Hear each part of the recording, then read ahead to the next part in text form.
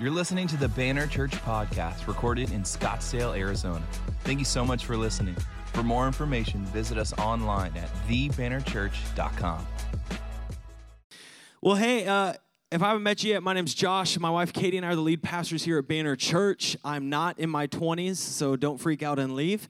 But we're excited that you're here. We're in the middle of a series called Bless Life, and it's a series that focuses on money, but really it focuses on the heart. So if you came for the first time or you brought your friend for the first time and you're like, oh, dang it, we're still in that.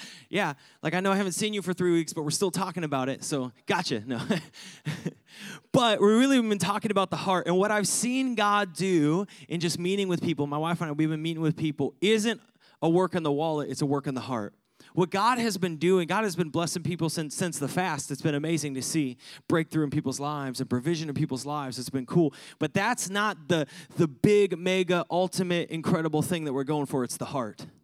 Is that God desires your heart. In fact, God not only desires your heart, God desires to live in communion and relationship with you and to bless your life.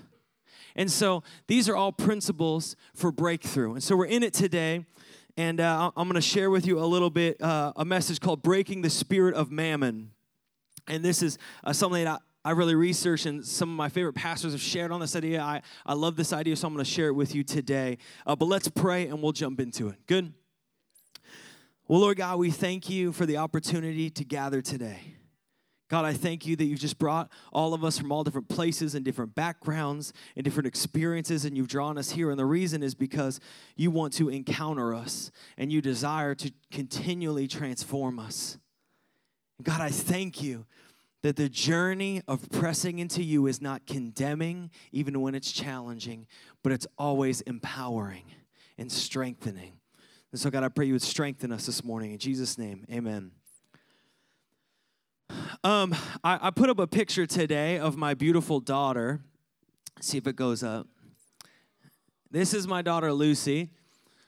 This is like, again, iPhones were, my phone took okay quality, and it was 3 o'clock in the morning, so this is as grainy as it gets. But this is my daughter, Lucy, and my wife and I, my wife had her. I was there.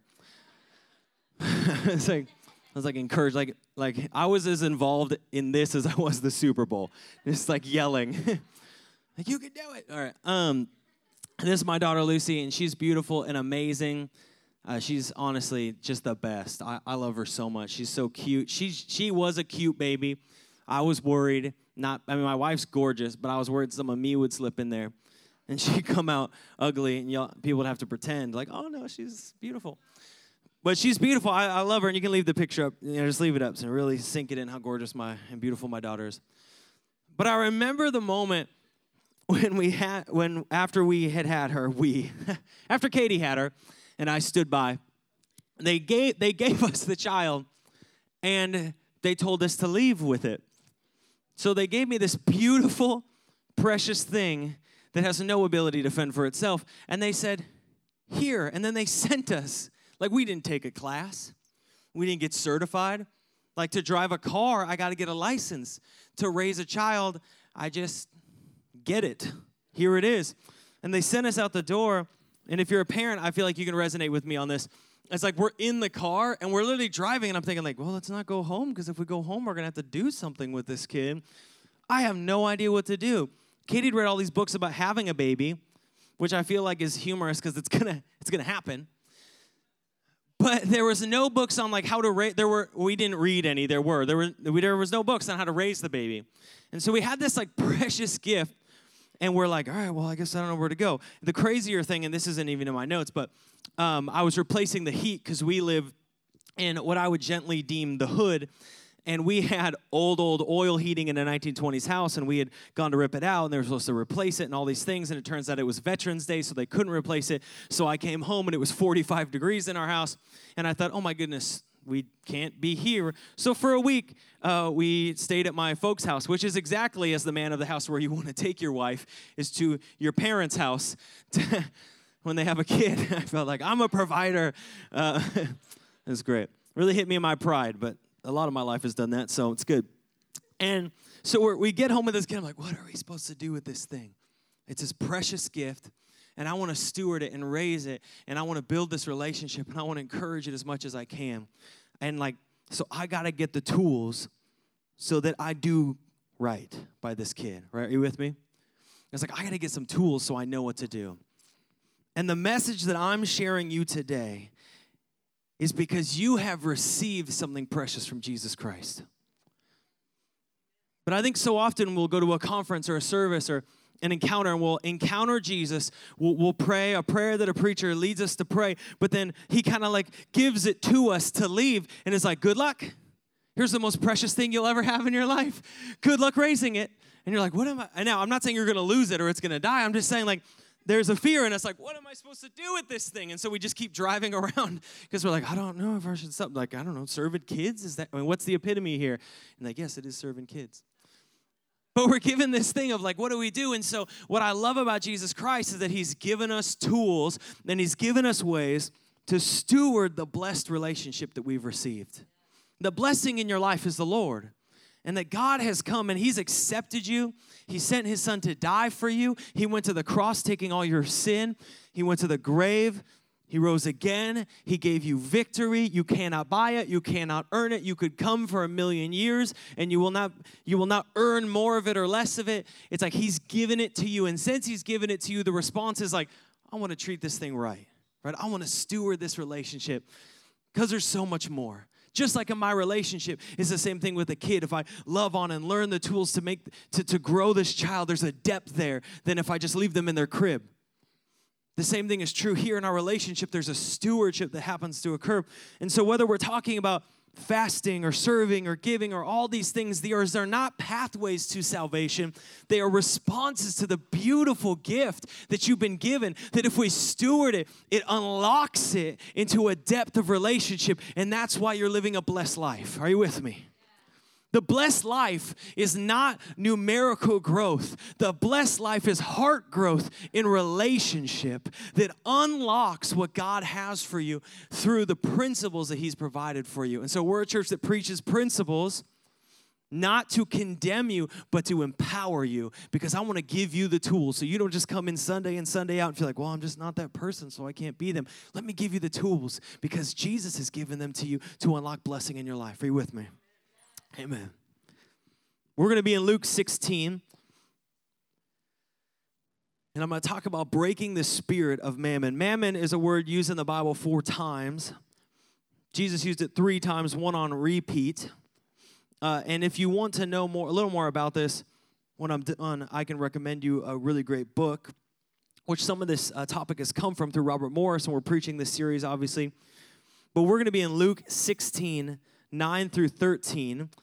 And I'm going to read out of the New King James Version, which you've been coming here. We actually don't read that much from this. Normally I read ESV.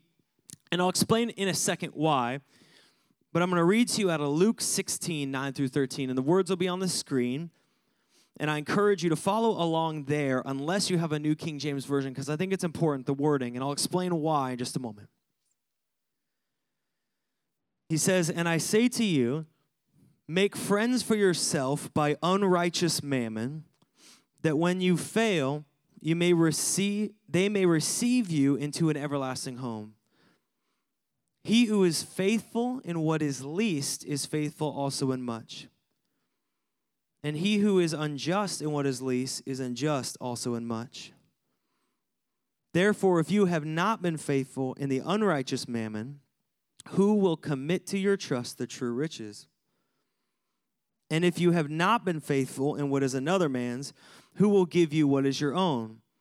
No servant can serve 2 masters, for either he will hate the one and love the other, or else he will be loyal to the one and despise the other. You cannot serve God and mammon." Okay, some of your translations, depending on what you're going, might say riches, might say money, or might say wealth. And that really depends on how the Bible was translated. And I want to share this because I think this is important, because people ask me oh wait, is that a different version of the Bible? And we get confused on, okay, who's saying what in different translations. And I just want to clarify, there's original text, and then over time there's translations as things change in language and you translate into a new language. And so there's different ways to translate. And I put a little graphic up here so that we could see this together. Maybe I did, maybe I didn't. Yes, awesome. Thank you, brother. Thank you, Logan, for working the night shift and then coming and doing the slides. You're the man. Here's the different ways things are translated. You might see some versions. You notice ESV, NKJV, New King James Version. That's what we read. NIV over here for the non-denom folks. MSG over here for the college students. Whatever works. Whatever works. I'm not knocking these. Here's what I'm saying is that there's different ways of translating. There's a word for word. There's meaning for meaning, thought for thought, and paraphrasing. Now, one of these is not wrong and one of them's right. They're just different ways of translating a sentence. Let me give you an example here. If I was going to say in Spanish, I'm 31 years old. Where are my Spanish speakers? Katie, how do I say I'm 31 years old in Spanish? Tengo 31 años. So if I were to translate that word for word in English, what would I actually be saying? I have 31 years. So if I translated I have 31 years, am I wrong? No, right? Now, so again, follow me here. I have 31 years is a literal word for word translation of that. Follow me? A thought for thought translation is I'm 31 years old. Okay? So that's the difference that's happening here. Some translations take it and go word for word. So if you're really trying to understand a crucial word in Scripture, sometimes a helpful translation can be a word-for-word translation. If you're trying to better capture the thought behind it, the full encompassing thought, for instance, how old you are, like a translation that is more thought for thought is helpful. Are you still with me? Okay, so the reason that I'm using a more word-for-word translation is purely because I think that word is so crucial. And the thought is important, but in order to understand this thought, we got to understand the word. It would be like this. If I wrote in another language and we translated, I'm going to give Christian a Tesla, and I said that in Hebrew, and someone translated, Josh is going to give Tesla or Christian a car, it's still true. Just one is more specific. And if I said in another translation, you're going to get a vehicle, still true, but not as fully encompassing. So sometimes when we begin to dive into Scripture, we begin to preach expository messages, it's key to think, what are those words that we're sharing? So when you're looking at Scripture and you see the word wealth and the preacher says mammon, it doesn't mean the preacher's a heretic. Are you with me? I'm just making up Old Testament pagan deities. But this is the process. Everyone's with me? Good. So this is the word that we get is mammon. And this is a more form equivalent translation. And so this is a really interesting scripture when we look at Luke 16 based upon what we're learning. And it raises up what I think are three really good questions. And I'm going to break it down. This is more of me putting on my teaching hat and less of my preaching hat. So we're going to roll with it. Cool? And it's this. Here's the first question. If you're taking notes, there's notes on the back of that little calendar you got. Write this down. Write down, what is mammon? See, most people would say mammon is money, but I think it's deeper than that. It's deeper than just money. Because mammon is an Aramaic word that means riches. And in fact, it comes from the Syrian god of riches. So the Syrians had a false god called Mammon, the god of riches. And this god came, here's a little history, from Babylon. You guys, if you've been in church or been around church or have like a really religious grandparent, have probably heard the term Babylon. And Babylon, the term comes from Babel, right? How many of you maybe have heard of the Tower of Babel? Just passively, maybe you went to church and they had the felt figures. But Babylon comes from Babel, right? It literally, the word Babel means confusion. And on is a suffix which means to be sown in. So Babylon means sown in confusion. And if you've never heard of Babel, let me just sum it up real fast. There was a Tower of Babel where people on earth got together, all speaking one language, and they said, you know what? we should build basically an ascension platform temple to have access to God, to therefore be like God. So we're going to build up to heaven, which is bold. And so they decide to build up to heaven. What happens is what they're really saying is we're trying to be God. We're trying to have the authority because we have the wealth, we have the power, we have the ability, so we're God now. And God said, no, you're not. And he scattered them by confusing their language. And he sends them all out. Babel. And really the Tower of Babel is the epitome of the spirit of mammon. Because the spirit of mammon says you don't need God if you have wealth. See, the spirit of mammon directly contrasts itself to God. It's pride, it's arrogance that stands in opposition to God. And so if you're in Luke 16, regardless of your translation, it says you cannot serve both God, and some of you say wealth, some say riches. But the word there is you cannot serve both God and mammon. And there's an intent and an understanding there that mammon is looking for servants. Mammon wants to rule over your life so that you look to mammon instead of to God. And hear me this morning. Do not feel condemned. I'm here to set you free. I'm here to read you the word of God that in my heart set me free so that you could be set free. Because can I tell you, many of us grew up serving mammon and had no idea. So God not angry with you. That's not the kind of God that would send his son to die for you, to bring you into the life of freedom, to pay the cost for you. He's not angry at you. He doesn't think you're a rebellious idiot. He loves you. And so what happens is in my own life is like, oh man, am I serving mammon and I don't even realize? And God begins to awaken this inside because God says you cannot serve both. You cannot serve both God and mammon. You will be loyal to the one and despise the other. Now go with me here because this is important. I don't want anybody coming up and naming a preacher or a ministry afterwards because I will shut you down so hard. But this is why I personally struggled as a young person with prosperity doctrine. Don't you dare come up and name me a prosperity preacher because we will no longer be friends. Because we don't mock preachers here. We just stand on the platform of Jesus Christ. But I struggle personally with prosperity doctrine, so I speak from my heart. And this is why. Because basically prosperity doctrine, for those who don't know, is like give and you'll get. God wants everyone to have a lot of money.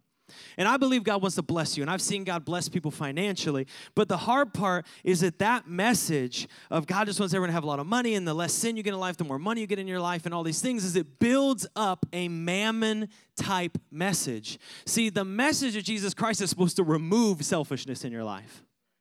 And so what can happen, and again, just personal struggle, honesty here, just for me, is that if I follow that kind of message about riches and wealth and those kind of things are linked to God and God just wants me to have more money, what happens when I go broke?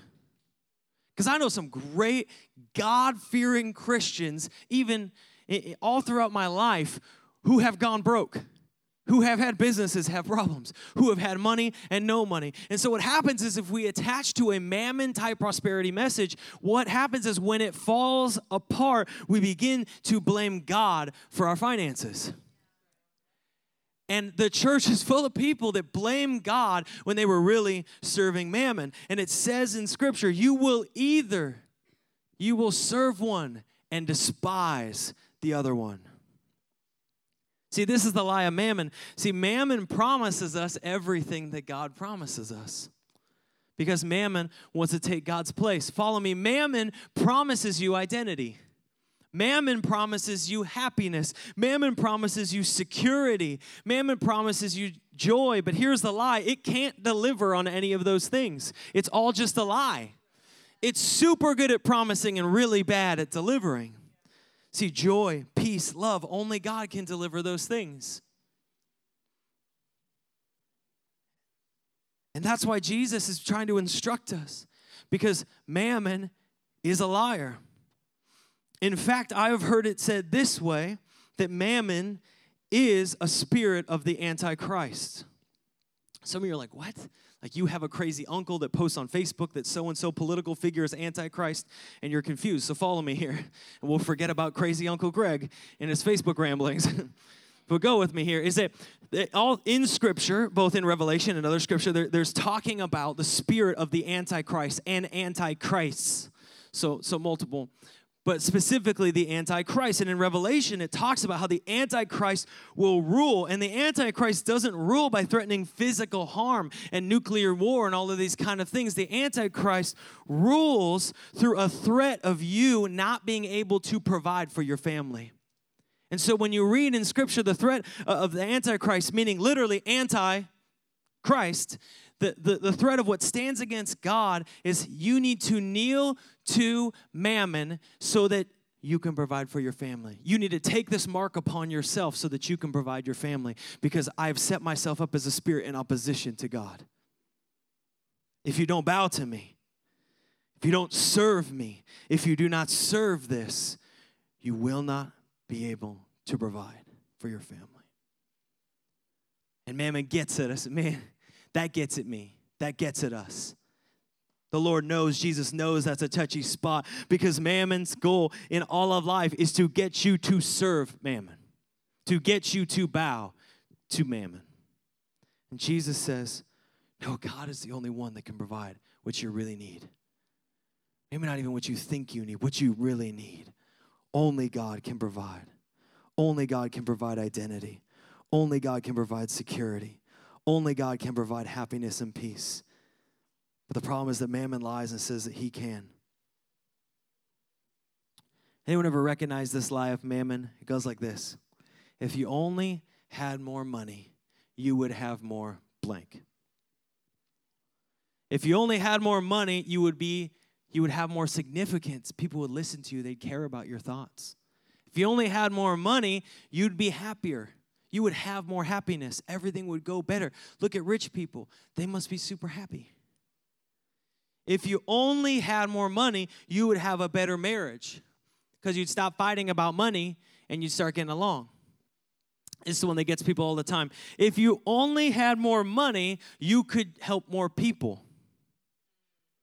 Okay, follow me. This is really important, because this changed my thinking, because I'll be honest, I thought this way in my life. It gets me, is we think of all the people you could help if you just had more money. Like if you just had more money, you could be so benevolent.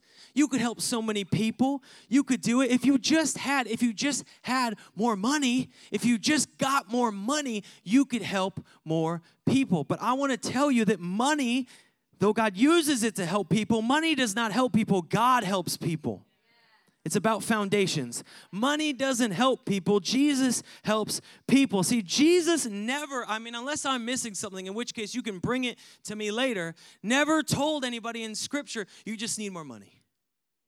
But like if you can find me where a lame man crawled up to Jesus, or the bleeding woman fought her way through a crowd and touched his cloak, he did not turn around and say, you need more money.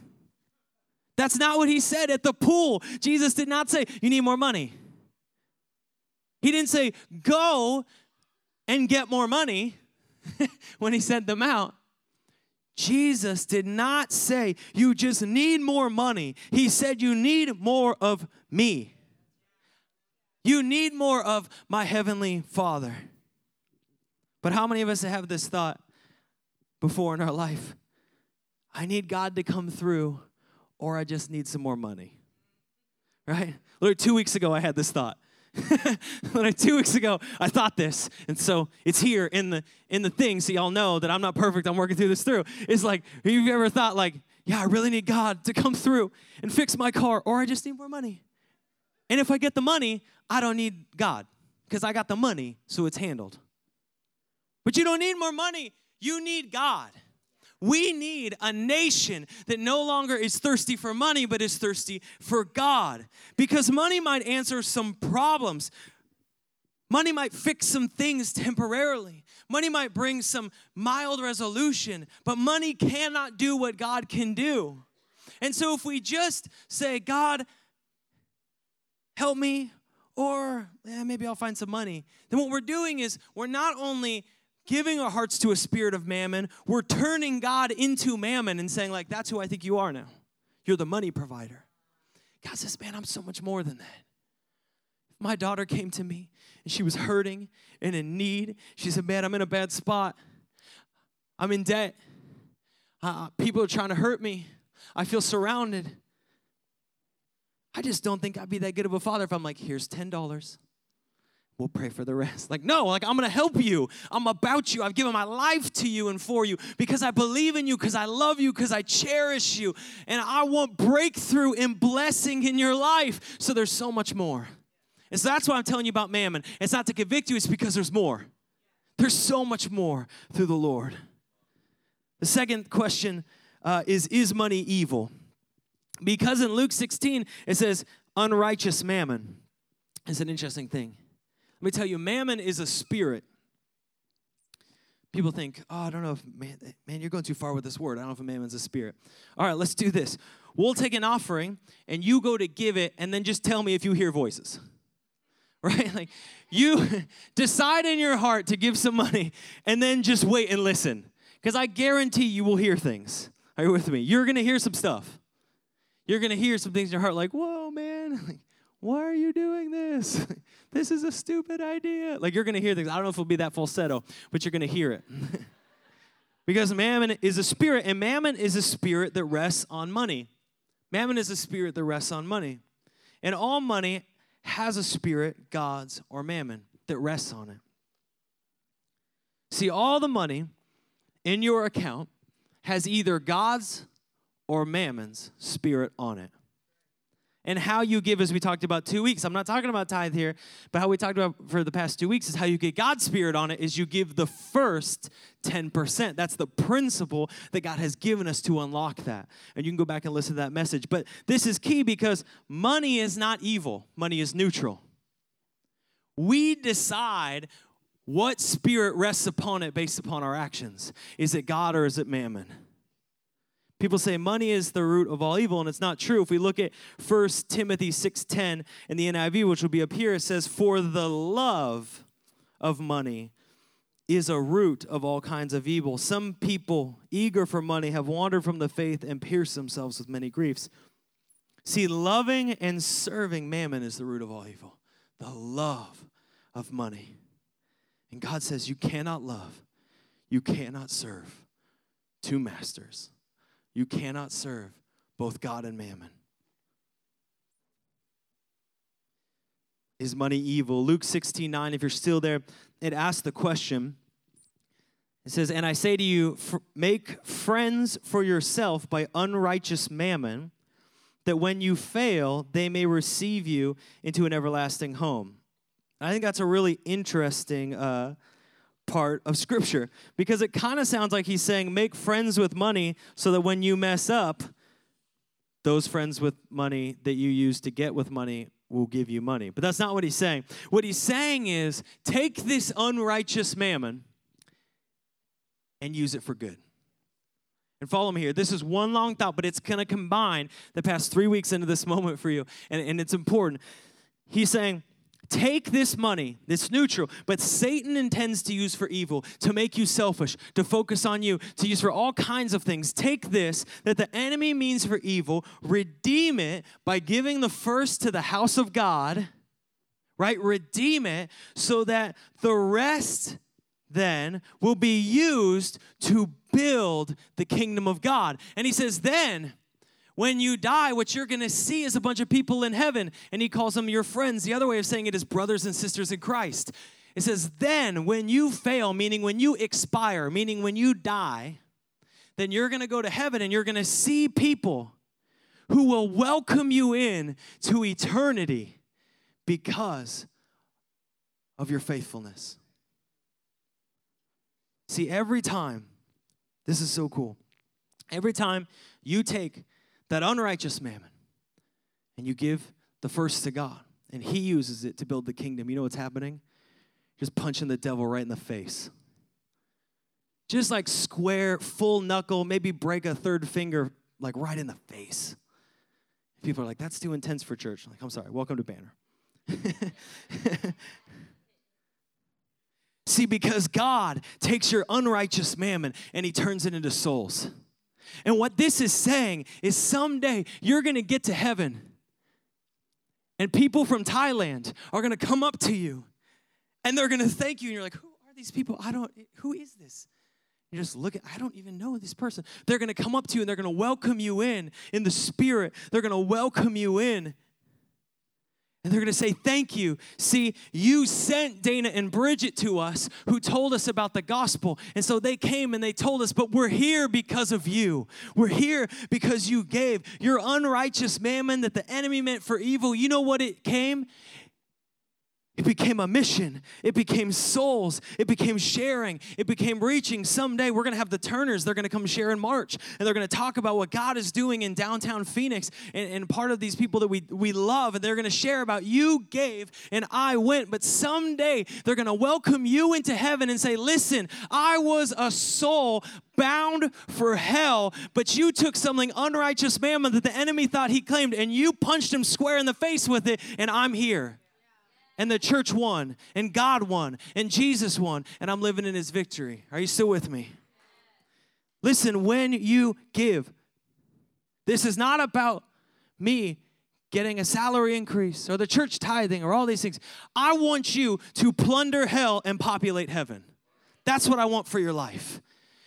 Man, I talk to guys all the time who struggle with purpose. Men in the church, man, we struggle. What is our purpose? How about this month your purpose is just punching the devil in the mouth and plundering hell and populating heaven? I'll give you a purpose. If you want to be a warrior with your giving, and God will use it to bring souls into eternity. And someday when you get there, you're going to have a posse of people.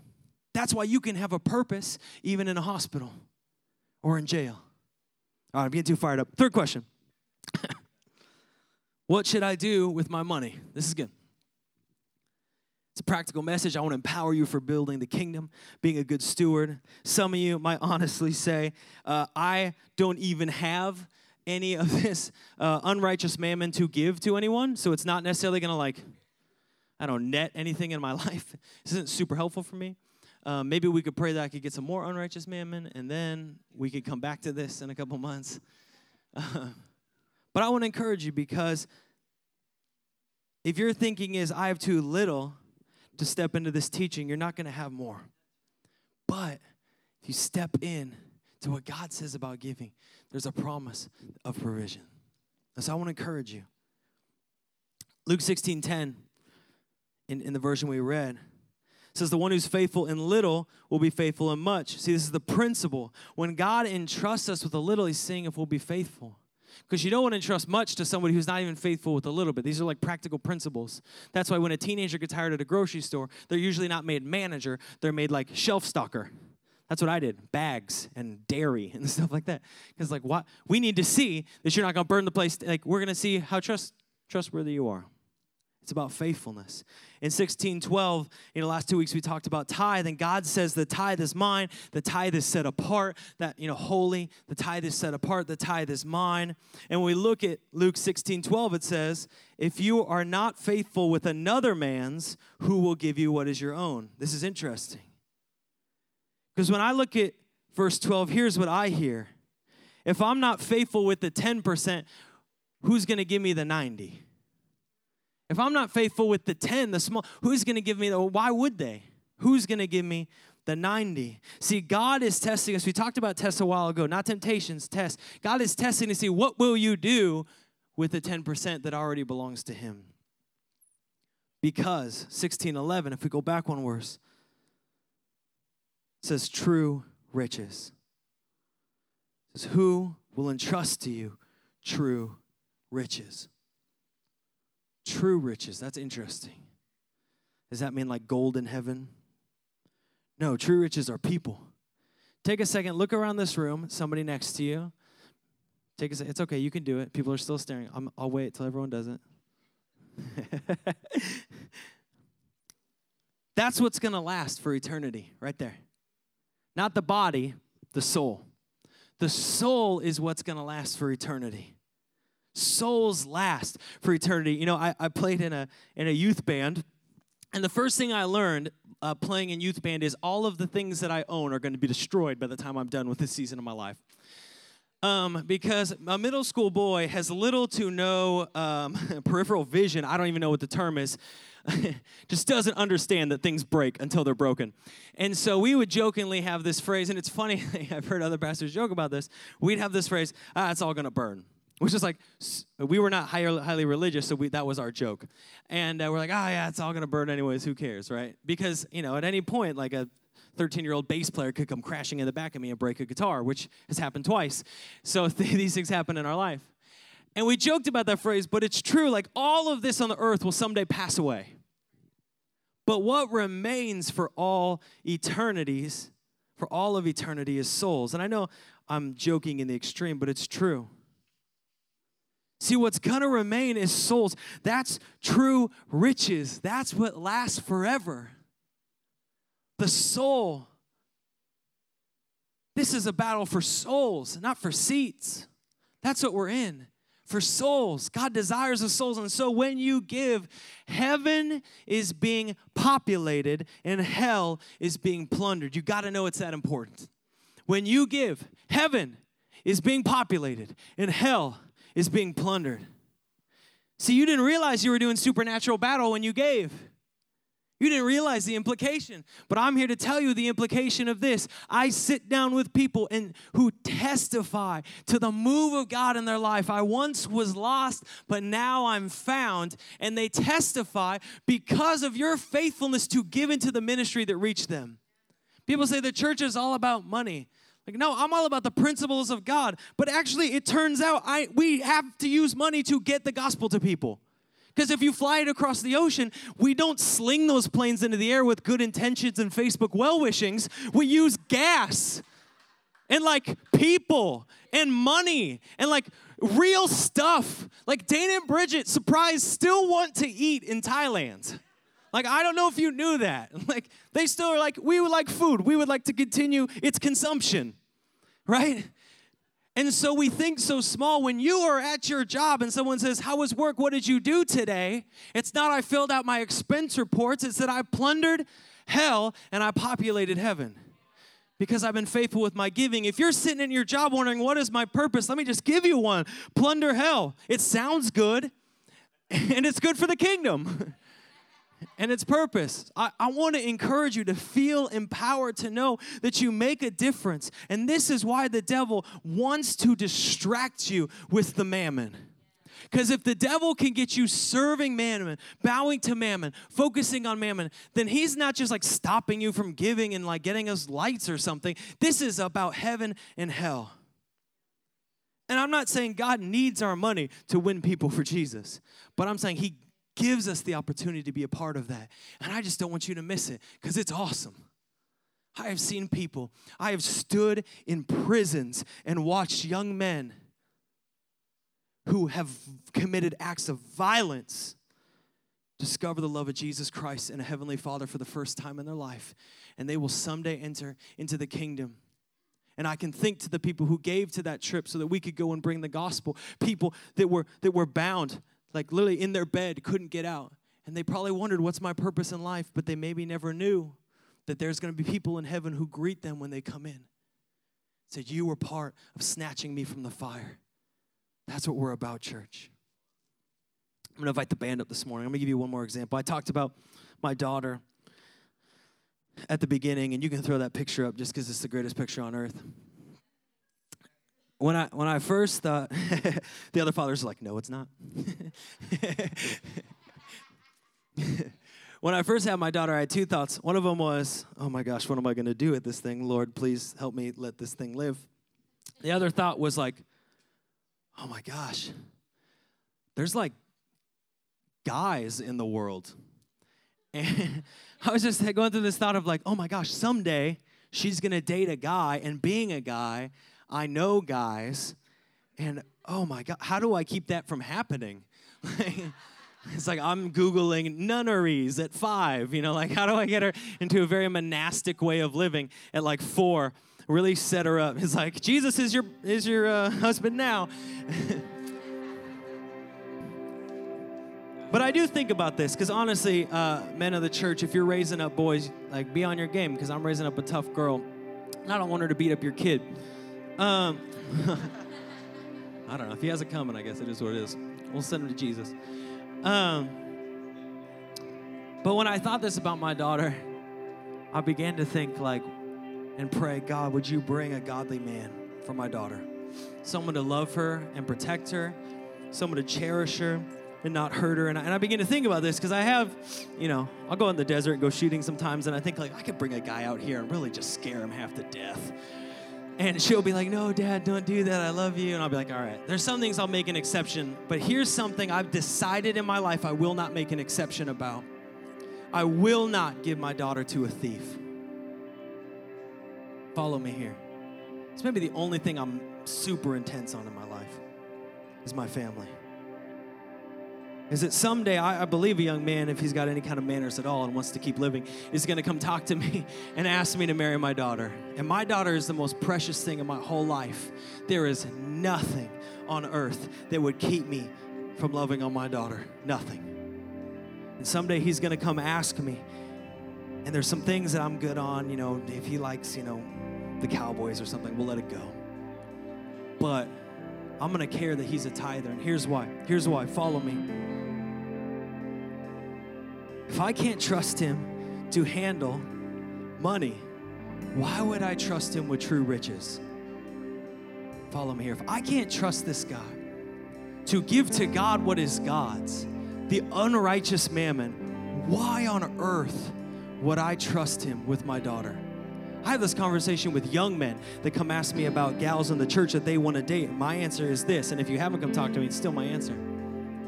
Why would I entrust to you? I know you're on your journey. I know you're on your path, but hear me, because the Bible is still the Bible, principle is still the principle. These are not conditions on salvation, but they're still on living life and being in principle in your life. So why would I entrust my daughter, the most precious thing in my whole life, to someone who is not faithful with the unrighteous mammon? The Bible says, why would he entrust true riches to us when we are not faithful with unrighteous mammon? Man, that hit me in my life. Sometimes I feel convicted, often. And it hit me and I was like, God, help me to be continually faithful with the unrighteous mammon, because I desire for this church to have an inheritance of true riches. That this church would be full of souls. The kind of people that don't feel like they're worthy to go into a church. They would never go in, but for some reason feel like they can come here. And when they come here, they encounter the love of Jesus Christ that does not judge them, but accepts them. God, I want true riches. God, I want you to know that you can trust me with souls and true riches, because I want to live on purpose, for a purpose. And so, God, help me to be faithful with the unrighteous mammon, so that you can entrust me with true riches.